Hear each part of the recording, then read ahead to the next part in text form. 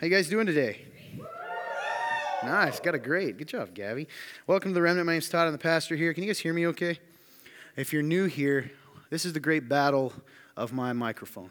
So every week we're trying to figure it out, and this week they did a good job. Grant's going to be upset because I messed with it right before I came on, literally. He even asked me, how's it feel? And I said it feels good, and then it started bugging me because it was rubbing my chin, so I messed with it. So I don't know why I told you all that, but you can hear me, right? Good. Hey, guys, it's a new year. Isn't that crazy? 2021. We never thought 2020 would end, right? Strange year. And, it's a weird time for me. About 3 weeks ago, confession time. I really just use this time for me to feel better, and you guys get to be here. But about 3 weeks ago, I started getting pretty down is not the right word, because that would imply that I got sad. I more was apathetic. I started doing that thing where I don't know about you guys, but sometimes you feel like you're trying and you're trying and you're trying and you're trying to do the right thing, right? And people around you sometimes they either don't appreciate, they don't see it, or they start accusing you of kind of different things, or you go, why is everyone else mean when I'm trying to be nice, right? You think that, and it just got to the point I was like, it's hopeless. The entire world is evil. And, I know you're a good God, and I'm going to keep doing it, but it got frustrating. And it sort of led, so in general, the new year is not a party time for me. I am sort of Eeyore. So, a lot of people get excited about the new year. If you watch Real Talk, I'm sorry to tell you this story again, but most of you don't. So what I've realized about myself over time is everyone's like, yes, new year, new beginnings. And I'm the guy that goes, new year, look at all I didn't accomplish. I'm that guy because I'm always looking for the next thing. And so I literally, as everyone's excited about their new years and new times, and I'm going, man, I just really did not get any of the things I wanted to get done this year done. So it's New Year, the parties are over, people are back to work after the holiday breaks, right? Or they're going to be. And the excitement of the holiday season and the hope of a new year sort of gets replaced with this realization that after the resolutions, after the lights fade, that we are still who we were before. Right? Interestingly enough, during a Real Talk episode, we kind of looked up, because I was mistaken. I thought the most depressing time of the year was Christmas and New Year's. And it is a time when anxiety and stress are high, but suicide rates, believe it or not, are the highest at the beginning of January. Isn't that interesting?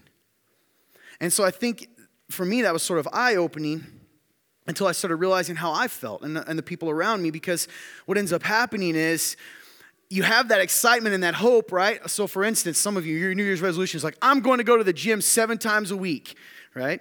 And then the next day you didn't go and it's 10 o'clock and you're eating a piece of pie and your 10th piece, and then you go, well, that's it. I've already failed. You've immediately failed this resolution. And so then you start thinking about all the other areas you fail in. So after the lights fade and the parties end and we're back to work and back to school and back to life, nothing's really changed. We still have the same issues. We still have the same battles. And for some of you in this room today, you still have that same emptiness. The hopelessness of being the same, right? Of the situation being the same. It hasn't faded. Many of you are trying, right? You keep calling yourself out. I got to do better. I got to try harder. Maybe if I do this, it'll work. And you come up with plans, and that's the whole kind of hope of a New Year's resolution. It's sort of the hope of a new beginning, of a new chance. Have to try harder, but there doesn't really feel like there's any hope for real change. God knows we've tried, right? He knows you've tried. God knows that you don't keep your resolutions. God knows that we haven't really changed. God knows when we say we're going to change, we already are thinking it's probably not going to happen. When we pray for our marriage to get better, when I pray for happiness, we pray for joy, we pray for money, it's not really going to happen, but I'll pray anyway, God, and we know He knows that. That's the irony, right? God knows that we're hypocrites. God knows you're a hypocrite. That's what you tell yourself, right? God knows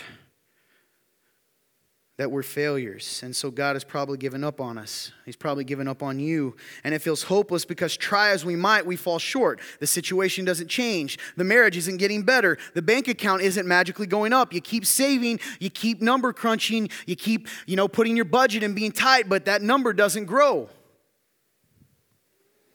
The sadness and the loneliness isn't fading, and for some of you, the addiction still calls, doesn't it? The addiction still comes. You keep lighting that piece of paper with something in it, right, to make you feel better for a short time. We walk and we fall and we try and we fail. And I believe that's what makes people so depressed in the beginning of January. I think Todd's psychoanalysis, right? For myself, it's that realization that everybody says New Year, new beginnings, and the truth is we're all kind of lying to ourselves is what it feels like. It's just a number that changes on a calendar. Until eventually what happens is the whole thing feels like a gray, monotonous walk. We're just the walking dead, right? Zombies that sometimes do because we're expected to, but more often we just accept the fact that we'll never be any more than we are. We'll never achieve any more than we have. We'll never be any different. This is marriage, and you've already signed up for it and you follow Jesus, so let me sign up for the next 60 years. I'll do my duty, but I won't do it happily. Or maybe the other one, right? You know it's not right. Your wife is miserable, but that's okay. She's doing what you tell her to, so that's fine, right? She's there when I come home at night. That's all that matters. We're just zombies that do because we're expected to sometimes, but more often than not, we just accept the fact that we'll never be any more than we are, and we'll never achieve any more than we have, and it's just the same thing. And so what happens is, it's just a new year of chasing newness until it builds back up and we say, well, it's been a failure every year, but don't worry, 2022 is coming. New year, new thing. But the number on the calendar doesn't lead to change. Did you know that God doesn't see things the way that you do? That He doesn't see it as you didn't fail, that He doesn't see it, even though it's hard for me to admit to you guys because I'd rather punish myself. It's not what Todd failed to accomplish this year. He doesn't see that. Yo, how do you know that, Todd? I'm going to tell you in a minute. He doesn't. See, God has the benefit of seeing both where we were and where we are, and here's the beautiful thing, where you're going to be. Did you know you're not done yet? I'm serious. Take a second. Right now in your life, you're like, this is it. And you have these plans, but the truth is you kind of accept the reality that who you are and what you are and the situation in your life is exactly the way it's going to be for the rest of your life. That isn't true. You're not who you're going to be. And to believe that you are is the lie. It's the great lie that keeps us constantly looking for something. God doesn't live in the reality in which your failings are who you are. I'm going to say that again. It's wordy. God doesn't live in a reality that you are the failings that you have right now. How do I know that? Because He has the benefit of seeing who you're going to be. He's not stuck on the failings that you have now, or even what we tend to do, more importantly, what you had. What you've done. God doesn't live in that reality. He doesn't live in a reality in which the sincerity of our trying is measured by the success. That because I didn't get up the next day and go to the gym, well, you're a horrible pig man, Todd, right? Whatever it is, right? Whatever you tell yourself. God is a father. We were blessed this week with a couple in our church had a baby. We got babies all over the place here at the Remnant. And I think about whenever someone has a baby in the church, it really always interferes. It always interests me, and every time. I don't even have kids, but it makes me think about how God views us. You know, we look at the kids, and when Noah is old enough to walk and he takes that first step, and then he falls, because he will. I know his dad. Just kidding, right? When he walks and he falls, here's the reality. We're not going to go, oh my goodness. You know you didn't walk for the first year of your life? You are a loser. We're not going to say, oh my goodness, you stumbled and fell. How pathetic. You know what we do? We celebrate the steps. Because we know that the way they walk doesn't define who they are, and it isn't who they're going to be. Can you imagine that? Can you imagine if you were viewed as an adult the way you were when you were 6 months old? Hey, I see you're applying for a job. Is it true that you had to have your diaper changed at 3 months? It says here that you peed on your dad. Is that true? 2 months old. Sir, I don't remember that. Well, it's here. Can you imagine that? But yet we do it to ourselves all the time. I want to tell you guys something as we come to a new year, and I'm speaking to myself. This whole series is the idea of redefining words. Typically, today's is a little different for the new year. I'll give you a new year thing here. But typically, it's words that we think we know even within the church that I think we've changed the definition of. Last week, we talked about love. Did you know, certainly a lot of you, I didn't grow up in the church, and I say that so that you feel home here in case you think all these Christians are weird. They are. I am too, and guess what? I wasn't in it too, but I thought I knew what love was until I understood what the creator of love said it was. And then I recognized it was something way better than I can imagine. And then there's words that we're going to go through like sin. Ooh, that's the big one, right? What is that? Right? And Christian, that's going to be my favorite one.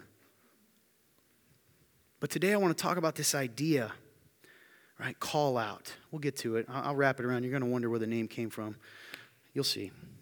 But I want you guys to know that God's offer, this is a fact. Because some of you, this may be the only time I ever get to talk to you. You've come in, you've heard me talk, you feel awkward, you'd like to leave now, but you're already kind of trapped, right? And so you're just hoping it gets done quickly. Here's the reality.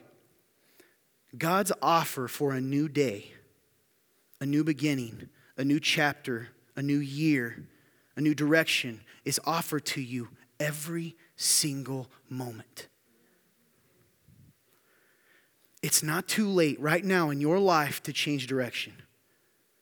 It's not too late right now in this moment to start walking in a different way, to start walking in a newness, to start walking in, I'm not who I was, I'm not even who I am, I'm going to walk like I am who I'm going to be.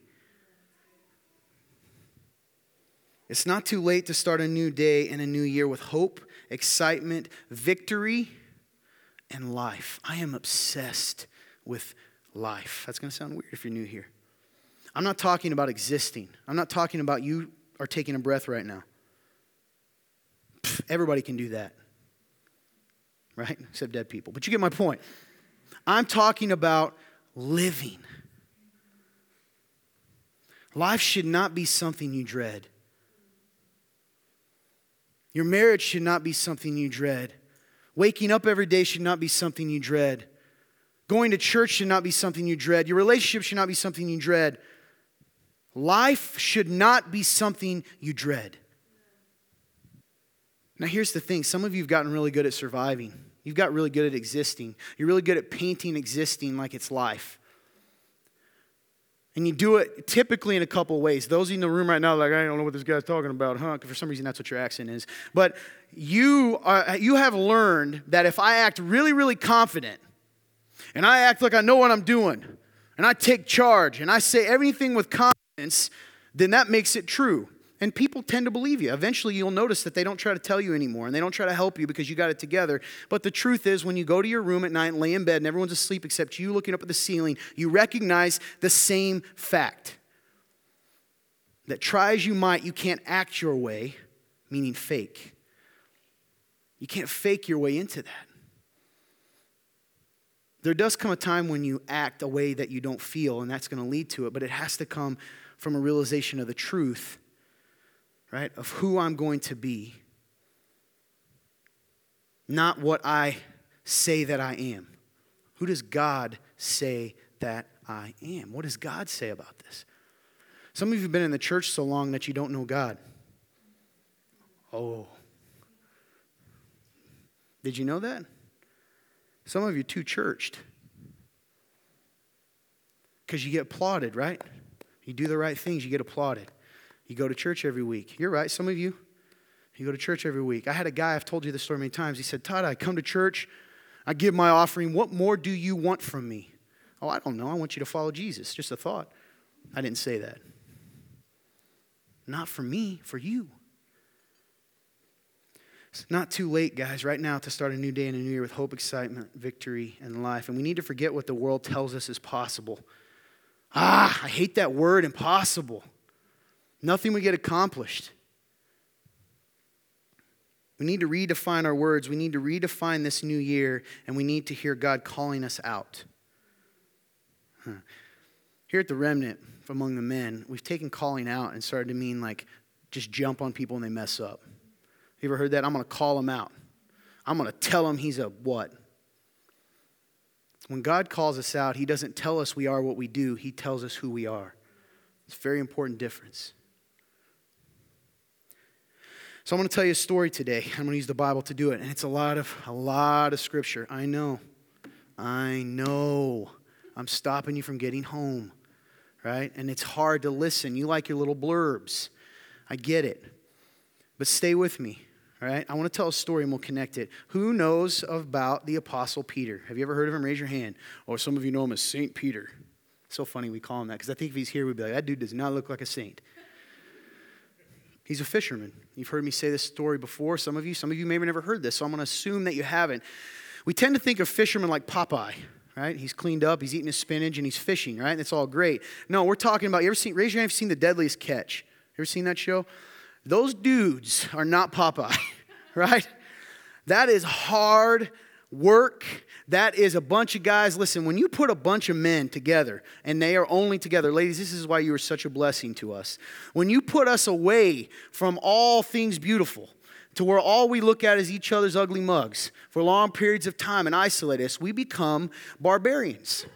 That's what we become, right? Those guys, I can't even, they're on TV, but I can smell them through the TV, right? They don't smell great. I guarantee you. They're sweaty. They're tired. They curse. It's long days. They're big. Probably they have to be strong. Maybe if they're not big, because these are like hand nets, right? Nets you have to pull in by hand. And back then, we have the benefit of giant engine propelled, I don't know what the word is, powered nets that can pull in 4 million fish. These guys, this is all day. All day. These are tough guys. And then, so you had the fishermen who, by the way, typically if you're a man and you're a fisherman, you kind of failed at other stuff in this culture. I'm serious. You're kind of like, you're the guy that, they say, oh, yeah, I dropped out of 6th grade. I'm not mocking that, but that's how the world kind of views it. Oh, you dropped out of school 6th grade. I had to work, right? That's what I had to do. And so when you're picking someone to be your pastor, don't make a joke here, Randy. When you're picking someone to be your pastor, you wouldn't pick the fisherman. You wouldn't pick him. You don't pick the fisherman to plant the church. You just don't. It doesn't make any human sense. But that's where we're going to pick up the story. So Jesus starts his ministry. He knows what's coming. And he's walking around, I love this section. There's 2 accounts of him calling Peter. But one of them right before Jesus does his first declaration. He says, repent, the kingdom of God is near. Which to us is like, that's cute. To them, that's like fighting words. What are you talking about? So he says this, he pretty much declares like, hey, I'm about to start talking, you're going to get mad. And he's walking along, and this is what happens. In Matthew, the Gospel of Matthew, chapter 4, verses 18 through 20. I'm reading from the HCSB. If you don't know what those letters mean, good, it doesn't matter. You can watch on the screen. As he was walking along the Sea of Galilee, he saw 2 brothers, Simon, who was called Peter, and his brother Andrew. By the way, he, capital H, who is that? Jesus. They were casting a net into the sea since they were fishermen. Follow me, he told them, and I will make you fish for people. I like the translation that says, I will make you fishers of men. Immediately, they left their nets and followed him. So Jesus is walking along. He's a teacher. We know this because I'll call him rabbi later. And you just imagine he's watching these. I'm not saying this is true, but they could have been cursing. We don't know. Son of a, Simon, you stabbed me with the hook again, you idiot, right? And that's how I envision it. And he's, cleaning guts off his hands, and he looks over, and Jesus says, you. And if he's like me, he'd probably go, me? Follow me. Well, I'm not good enough to follow a rabbi. If I was, one of them would have picked me already. See, that's what disciples were. You find people that follow you around, you teach them. These were the flunkies. They flunked. And he says, yeah, you, follow me, and I'm going to make you fishers of men. They don't know what that means, but it sounds really cool. And I love this, guys.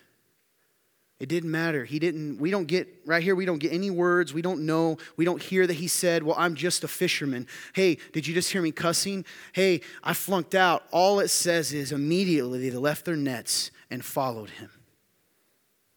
Left what? I don't mean to get super symbolic here, but left their nets, their identity, who they are. to follow him. So they begin to go. And Peter, he ends up telling Simon, he says, you will be called Peter.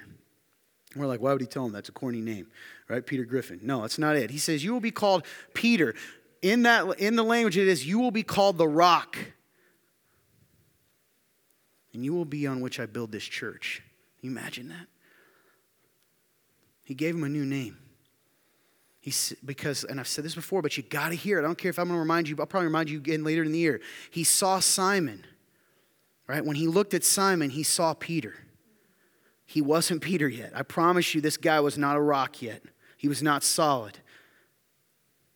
How do I know that? I'm about to tell you. So they follow him along, and we kind of get the feeling Peter's one of the leaders of these apostles, these guys that follow him, and he definitely is the big mouth. He's always the one talking, always the one asking questions, always the one challenging, always being a bit of a hothead, we'll see. But here we go. The first time it is, Jesus is telling them, about to tell them what he's going to do. He starts giving them more and more. So in Matthew, the same book, in chapter 16, verses 21 to 23, this is what it says. From then on, Jesus began to point out to his disciples that he must go to Jerusalem and suffer many things from the elders, chief priests, and scribes, be killed, and be raised on the third day. Now listen, Jesus has already started doing miracles.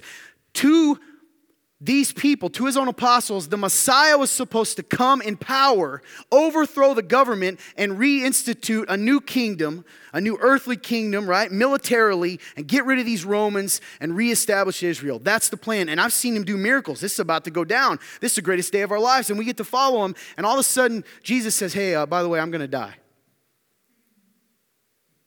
And so this is what I want you to understand before you go, man, Peter's an idiot. No, all his hopes had been pinned on this man. Then Peter took him aside and began to rebuke him. We're like, this sounds like fancy words. Yell at him. Criticize him. Tell him no. Oh no, Lord. Are you kidding me? This will never happen to you. But he turned and told Peter, get behind me, Satan. You are an offense to me because you're not thinking about God's concerns but man's. Boom. That's a big failure to be called Satan. He dropped the ball right here. He dropped the ball right here. But guess what? He still lets Peter follow him. Peter follows him and he sees amazing things. And we go down until finally that moment comes in the garden when he asked Peter, I didn't even tell you about this part. And he says, Peter, you're one of my buddies. I am really struggling. Would you please stay up and pray? I'm feeling really sad. I'm going to go pray and come back. You guys just keep praying. I go, he comes back, they're asleep. Failed him again. Then they show up, the soldiers, to take Jesus. And it says here in the Gospel of John chapter 18, verses 10 and 11, then Simon Peter, who had a sword, drew it and struck the high priest's slave and cut off his right ear. The slave's name was Malchus. At that, Jesus said to Peter, sheathe your sword. Am I not to drink the cup the Father has given me?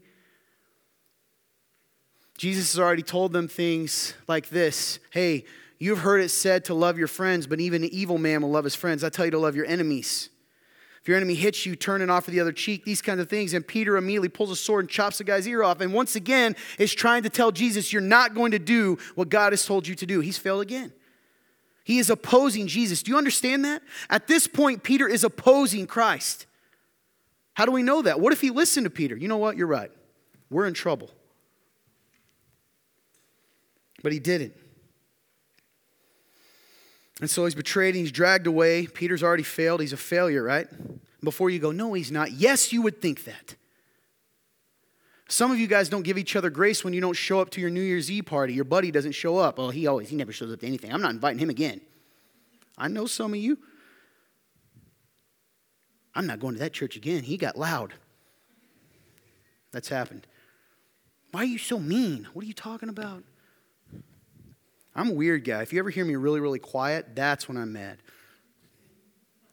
I'm just a big mouth.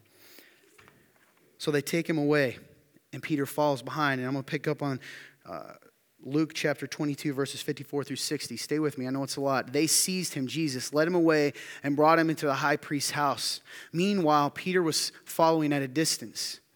Tough guy, right? They lit a fire in the middle of the courtyard and sat down together, and Peter sat among them. When a servant saw him sitting in the firelight and looked closely at him, she said, this man was with him too. But he denied it. Woman, I don't know him.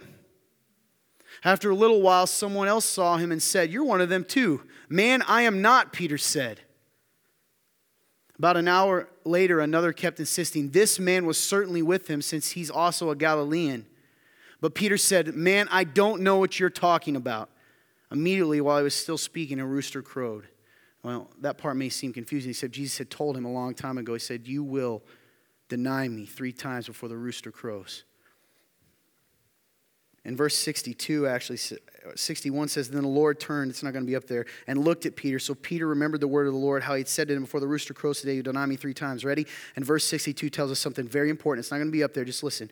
And he went outside and wept bitterly. Do you think Peter felt like a failure? Do you think Peter thought it was over? This is one of those times where you know the story, right? You know the Peter story. You know where this is going.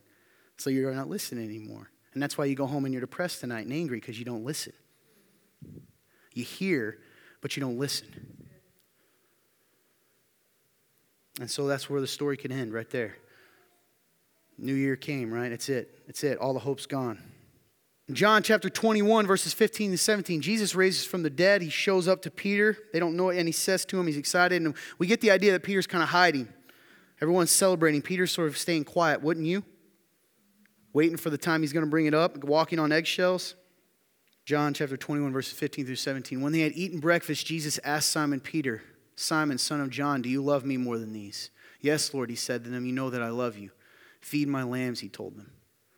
A second time he asked him, Simon, son of John, do you love me? Yes, Lord, he said to him. You know that I love you. Shepherd my sheep, he told them. And he asked him the third time, Simon, son of John, do you love me? Peter was grieved that he asked him the third time. Why do you think he is? Stop. You know the feeling. Put yourself there. You're thinking that what? He's shaming me. Jesus is shaming me here. He's trying to guilt me and beat me up. See, that's sometimes your guys' problem. Sometimes you think if someone's pointing out or reminding you of something you did in the past that they're trying to tear you down. What if they're trying to build you up? You never really build up if you can't face, right, the situation that you're in. Do you love me? He asked him the third time. Do you love me? He said, Lord, you know everything. You know that I love you. Feed my sheep. The beauty of this, as we know, is Peter denied him 3 times, and Christ restored him 3 times. Let him take back the words he said. Why? Because the newness never ends. And I'm going to give you a verse that's not connected before we tie all this together that's so important. Hey, Christianese people in here, take him off. And some of you that didn't grow up in church and never heard anything, listen to this because you've been told a lie probably. The reason you don't like this is because you've been told that you have to be good enough for him, and you know you're not. And so it's a constant failure, and it's a constant reminder that God is just the mirror by which you feel like crap about yourself because you're never really going to be good enough. And so you kind of view it as you're the only real person, right? Because at least you're honest about your mistakes and your flaws and your faults. The rest of them are fake. You're right, some of them are fake, but they're fake because they're not telling you the truth. This is so beautiful. Romans chapter 11, verse 29. If you take nothing else, take this. I know, I'm boring. Listen. Since God's gracious gifts and calling are irrevocable. You know what that means? What does irrevocable mean? See if you're paying attention. What does irrevocable mean? You guys talk all the time. You just want when I ask. What? Can't go back on it. Can't be taken back. Where are all you people that talk when I don't want you to? Right? You say, you know, yeah, that's like in class, right? Please don't call on me for this equation. But you're passing notes. Anyway, here we go. Since God's gracious gifts and calling are irrevocable. Guys, I am heartbroken at what some of you have accepted as life. You have accepted as life. You say you're hopeful, you're not. You're just treading water. And the truth is your head's sinking a little bit at a time. It's a lot of effort to go nowhere. I see people around me that know the truth. And they always think that I'm trying to imply they don't know Jesus. Of course I believe you know Jesus. Peter knew Jesus. But there's a realization that you don't really get it because you're too caught up in what you feel every moment. And then you rage, right? You're the person in the courtyard saying, I don't know him. Except you change the wording. I'm already doing that. How dare you? You're living this half life. Because when you hear and feel God calling you out, you think it's just to shame you. When God is trying to call you out to remind you of who you really are. He's not calling you out to shame you. He's not saying your name to remind you of everything you've done wrong and everything you're doing wrong. Do you hear me? That He's calling you out to say, I love you. That everything you've done, I already knew when I picked you. And everything you are, I already knew when I picked you. Because I know who you're going to be because I'm the one that made you. And we're so afraid of that not being true that we make up our own version of things. And it's not as good as the real thing. See, we make out a version where nobody ever calls us out. We make out a version where God's love for us just means that He just kind of ignores us. Silence is acceptance, right? If He doesn't say anything to me, it's good. But it's not good, and you're not happy. And you sit in your addictions, and you sit in your misery, and you sit believing verses that say the fruit of the Lord is peace, love, joy, and you think it's just words. You think it's about your effort because you haven't accepted the fact that it's reality. I've said it before, I've said it many times because the simple apple tree has taught me so much. That just because an apple tree isn't in season doesn't mean it's not going to grow apples ever again. And just because you're in a season when life is cold and hard and dark and there's no water doesn't mean that you're not going to be fruitful again. It doesn't mean that the joy's not coming tomorrow. Why do you think He says those things? Right? His mercies are new every day. Is that a suggestion or is that reality? Some of you live in anxiety. Some of you live in fear. Some of you live in this, you've created this strange thing where you show up to feel good on a Sunday, but on a Monday, you're right back to where you were and you think that that's Jesus? That He leaves you there in that? Do you think that? The God of the Bible is still your God. Does He leave people there? So if you're staying there, whatever there is for you, in the hopelessness, in the brokenness, in the misery, in the sadness, in the grayness, in the death, and all of these things, is it because Jesus is leaving you there? Or because you're afraid of Him calling you out? Because just like Peter, it feels like the message is always the same, right? You already messed up. I'm not mad at you. Todd, why are you so angry? I'm not mad at you. I'm mad at a world that we live in and a faith that we've created that is so far sometimes from the Bible that we have empty, gray, fruitless, miserable Christians who believe that is what it is to be a Christian. And then we expect people to want to be an apple tree? It's a tough year, hadn't it? Some of you in this room had COVID this year. Right? You had the big thing that the world told you was going to end it all. And here you are today. Right? Life is hard. This has got to mean more. I need you to hear this, and before you roll your eyes, stay with me. I'm not Jesus. I can't give you life. You're not Jesus either. That pastor that you share that gives you the happy words all the time on Facebook, you know, the famous guys, they're not Jesus either. And that joint you smoke, or you did last night, or you did before you walked in, or you're going to tomorrow, that's not Jesus either. You know how I know? Because you got to go back and get another one. Your God is very, very impotent. It's either real or it isn't. I got a list for you. I'll wrap it up. Are you with me still? Yeah, thank you. See, senor. You know what I've learned? I'm the guy that I'll come to that at the end. I better not. All right. Remembering the truth of the call. It's hard coming up with names for these lists. I should just call them list number 4. Remembering the truth of the call. Guys, what do I want to say to you here? I want to tell you how, see, you jumped ahead, guys. You got to stay with me. You got to stay with me. See? Look at him put his head down in shame. Don't be ashamed. All right? It was Zach. Anyway, remembering the truth of the call. Listen. Guys, the point of my message today is this, is that you can have a new beginning today. Now, here's the reality of it. I don't know what's going to happen. I can't promise you that if you decide this today that your marriage will be better tomorrow. I can't. But here's what I can promise you. I can promise you this. God keeps his promises. And that he will not. And this is a thing that like sometimes, you know, you have the preachers out there that tell you you're going to be healthy, wealthy, and rich, right? If you follow Jesus. And we know that's not always true. But then sometimes you got the preachers that tell you, listen, life is just about you being miserable until you die, and tell people Jesus loves them.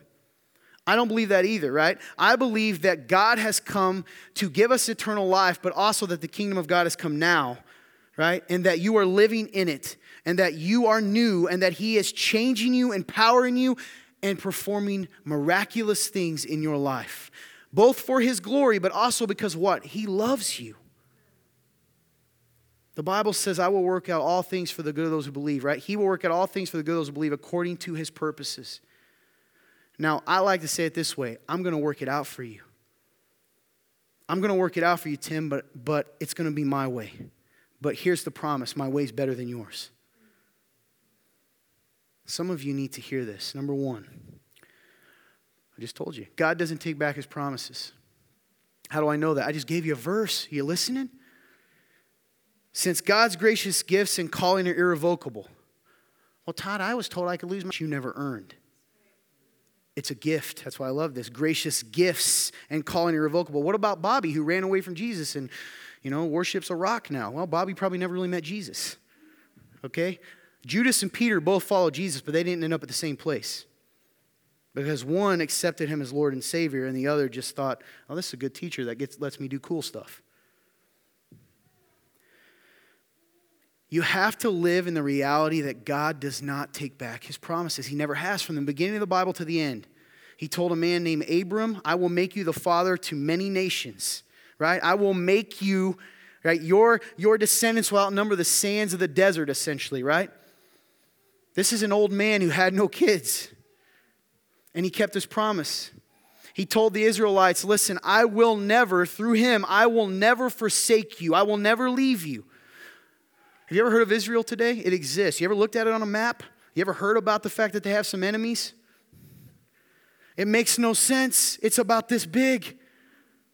How are they there? You want to hear the truth? It's a miracle. And here's the thing. They haven't even returned to God. They haven't accepted the Messiah, and God still keeps his promises. There are promises in the Bible that you've been told not to believe in because just in case. Like God needs your excuses. Well, listen. God helps those who help themselves, not in the Bible. God will come through. Number two, I like this one. It's simple. It's very simple. God doesn't do and doesn't live in impossibles. A lot of times your situation seems impossible. That's why we give up hope of a new beginning. I've messed up 25 times. I keep telling myself I'm going to the gym. This is my 10th pie, right? We just talked about it. It's impossible I'm ever going to do this. I hear this all the time. I'm not going to be able to do it, Todd. I keep messing up. It's impossible. He doesn't live in impossibles. How do I know? You ready? You're going to think this is crazy. Did you know that he spoke through a burning bush? Did you know he split a sea? No, he didn't. How do you know? How do you know George Washington lived? A book told you. This is God, right? It happened. The Red Sea split, and people walked through it. Jesus made the blind see and the lame walk. A dead man rose from the dead. That's apparently believable for you. Like, yeah, completely, right? Accept it. He doesn't live in the impossibles. Do you think your little impossible trumps a man rising from the dead? It doesn't. But what about COVID? Man rising from the dead, right? Do you hear me? Well, what about my failing marriage? Blind guy seeing, right? What about my addiction? It's not possible. A guy named you ever heard of a guy named Paul? His name was Saul. He killed people. He killed Christians. And now he's what? St. Paul. The story's not over. Why do you live like it is? God doesn't do impossible. Number 3, I like this one because I just keep getting ahead of myself here because they're all attached. God is the same yesterday, today, and tomorrow. You guys are like, amen. You know it, but you don't live it. What I mean by that is, I want you to think right now in the room, somebody, okay? If you're a Christian in the room, this is to you. I want you to ponder. I want you to remember the moment. Usually it's one of a couple moments. The moment that you were saved, and you know it because you can't explain it to people, can you? You ever tried to explain that to people that don't know Jesus? They think it's just some made up, they think you're dumb. And you're trying to, you really want to explain to them like you don't even know. You ain't got that Holy Spirit, right? Because when you do it, it feels different. Either that moment or a moment when you saw God move in a way that was impossible in your life. You ready? Remember how you thought he could do anything and life was filled with hope and all of these amazing, beautiful things. You ready? He's the same God. You think he stopped being God now because you think that God that changed your life stopped changing your life? No. He's the same. The God of Abraham. Why do you think he said that to them? I am the God of Abraham, Isaac, and Jacob. Why do you say that? You know? Well, Todd, it was a Jewish configuration because he was trying to attach it to their genealogy. That's true. Okay? That's your nerd voice. But also, guess what he was doing? He was reminding them of the miracles. I am that God. Talking to you today. And there's hope in that. You know, sometimes when I get too lost, I look back to the night in a room like this where a guy, I don't even know his name, told me about a guy named Jesus. They tricked me. I went in the back. They prayed and they gave me a New Testament. And my life was changed. I can tell you immediately. I can still feel it. Todd, how do you feel? All I could tell them, I was raised in church. I didn't know Christianese. I just said I feel lighter. Yeah, some of you know what I'm talking about, and yet you still live under weight. And then some of you don't ever feel anything, and you just play this social game, and that's because you've never really met him. And that's because you're not willing to accept. We'll get to that. Number 4, don't dwell on the momentary. It's really easy to think that your present circumstances are the forever reality. My marriage has been this way for 10 years. My marriage has been this way for 5 years. I've been stuck in this addiction for 6 months. I have continually, I've been drunk every single night, and now there's no way I can not be. On and on and on. My family's broken. It's beyond repair. You're allowing a momentary situation, no matter how big, to dictate the future. We dwell on that. I'm a guy that does that.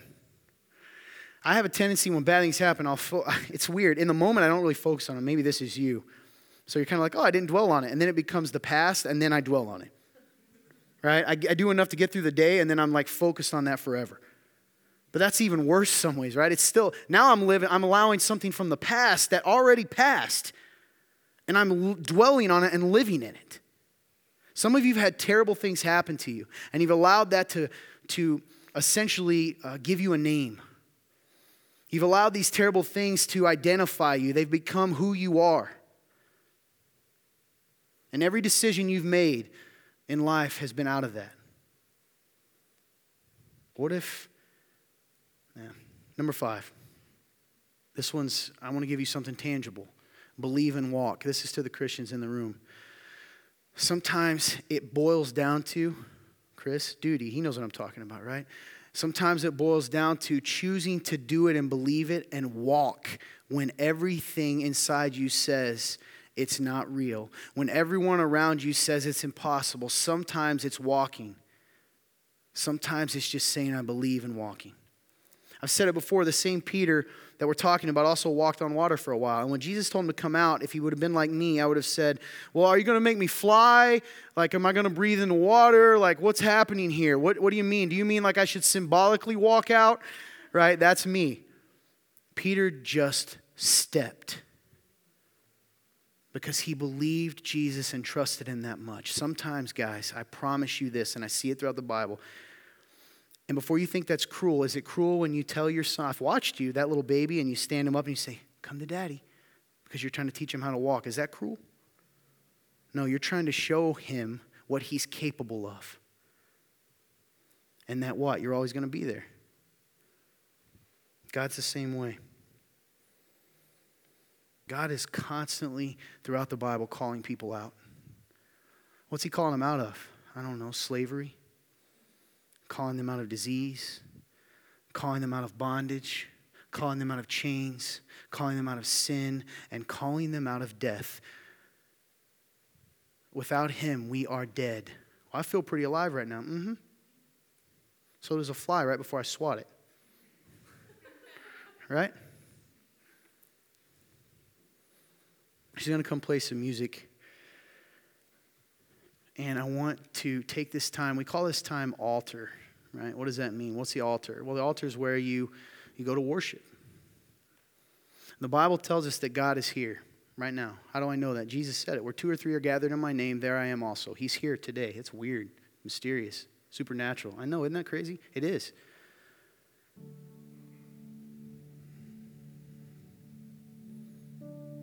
I've talked to a lot of people that I'm friends with, some of you in this room, and I've told you how frustrated I am. Sometimes I struggle with how real to be because I feel like you're going to think I'm tricking you because I'm very suspicious of people, of con artists. Does that shock you? That's probably why it makes me mad when somebody goes, that's a con artist. I'm not a very good one, if that's the case, because I tell you, right? I would tell you, hey, I know you're going to think that. So I hesitate to say things, but today up in my office, I was crying before service, and I don't like to cry. It's weird. When I want to cry, when I want to cry, I can't. And I'm like, I want to cry. And like sometimes it might make people like me more because like you see the people sobbing, they get hugged, because I can't cry, everyone just thinks I'm angry. So I can't. And then there's times where I'm not expecting it and God softens my heart to the point that I just cry tears. And someone said, why are you crying? And I said, and I don't mean to be dramatic, but it's true. Because for a second I felt there's so many of you in this room that are hurting. You are so hurt. And you are so hard. And you are so hopeless. And you come every week. You do because of duty. And that's beautiful. But I long to see you go from duty to life. To go from duty to where this becomes something real. I have to remind you of that all the time because God reminds me all the time. And he reminds us in Scripture because we have a tendency to live what? On the momentary. Sometimes for just a second, for 2 minutes, can you consider what you're saying you believe? If you're a Christian, that Jesus Christ is exactly who he said he was. That he did everything it says he did. And that he is alive right now. And that he has said, this is the most beautiful promise in the world, I will not leave you as orphans. What's your thing? What's your New Year thing that you've given up hope on? I'm so lonely. This is just life. You ever notice, some people looking for relationships out there, the Christian tendency is to tell you, maybe you're called to singleness, but that doesn't hurt your brokenness, does it? Your desire to have more, to have that relationship. And the funny thing is, I think that's silly. I think it's silly that people tell you that. I don't know if you are. I have a tendency to think that even though you might get sad sometimes, that being called to singleness, there'd be an acceptance. So if it took you a year, 2 years, 3 years, 4 years, 5 years, if it took you 10 years to find the person you'd be with for the next 60, would it be worth it?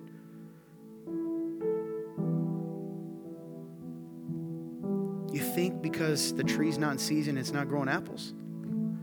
You think because God's not splitting the Red Sea right now that he's not performing miracles?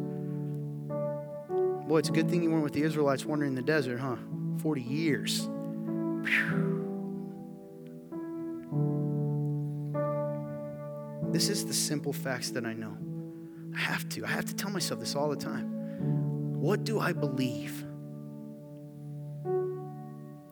I do not believe that God saved me just to be miserable. I don't believe that. I don't see that. Yeah, there's suffering. Yeah, there's pain and there's heartache. But the promise is that despite that, we can be joyful and have peace and have patience. It's funny that that's one of the fruits of the Spirit because he knows you're going to need it.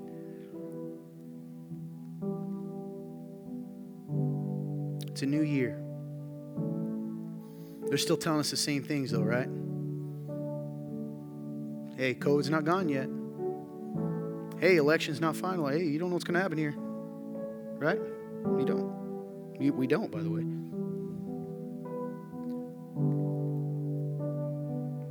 Got to be scared. Got to let one of the CNN, NBC, FOX, they got to be able to tell you what's going to happen. You got to tune in at 6 o'clock tonight. You really want to have peace, let me tell you. You ever notice they don't really make you feel better? I don't know. I do know this, that New Year, God's calling you out with the same call he's always had. Today, Peter did all of those things, and he still was given a new chance. I don't know where you're at, what you're dealing with, what you're wrestling with, the hurt you're going through, but today's your chance. Right now, right at this moment is your chance to walk in a new direction. Does that mean the circumstances are going to change? No. Right? If I want to walk to Warsaw, okay, I can go out here. I'm not going to be in Warsaw immediately. It might take a little bit, but eventually I'm going to get there. But I got to start by announcing and walking in the direction that I want to go. Are you willing to do that today? You say you are, but some of you aren't willing to walk 15 feet to the altar when you know God's calling you to pray. When you know God's calling you to go up and get prayer for something else, because what if someone thinks something about you?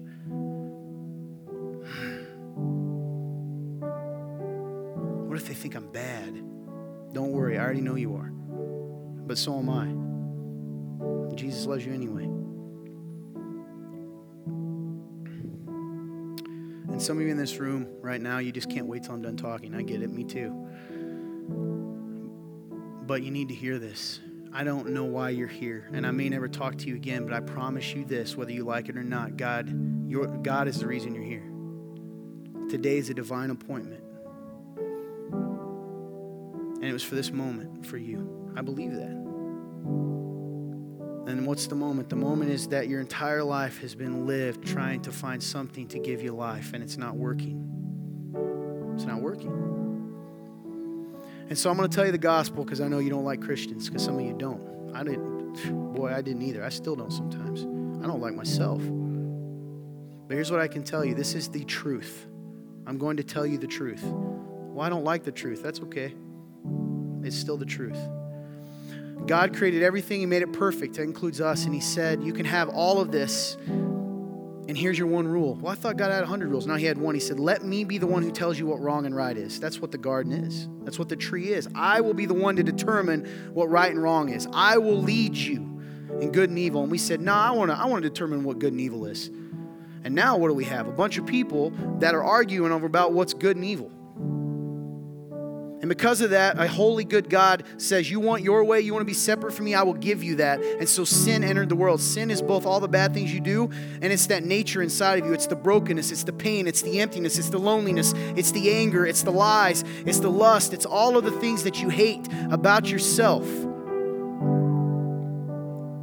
It's war, it's death, it's murder, it's rape, it's all of these evil things. Because that's what happens. It's like fish out of water. It's going to die. Away from God, we become something grotesque. And so God, because of that, we were guilty. And he said, there will come a day when you will pay the price. And no amount of believing in some other God and no amount of believing in some other thing is going to save you when the time comes when you are faced with the reality. What is that reality? That you don't make reality, that you don't determine what's real and what's not, that your truth isn't the truth. That's pretty scary. The Bible says that you're storing up wrath for yourselves. That means that he's mad. He's mad at the sin, that we've made ourselves his enemy, not because he wants to be our enemy, because we made it that way. Well, I don't believe that. Okay, so what? What you believe isn't reality. You're proving my point. You want to be God and you suck at it. So that's where we're at. That's a sad story. Except Jesus, but Jesus. God had a plan. He came down in the form of man. Jesus Christ existed. I'm not sure if he did. Yes, he did. No true historian would tell you that. Jesus existed. So who was he? Liar, lunatic, or the Son of God? If he's the Son of God, then this part is true.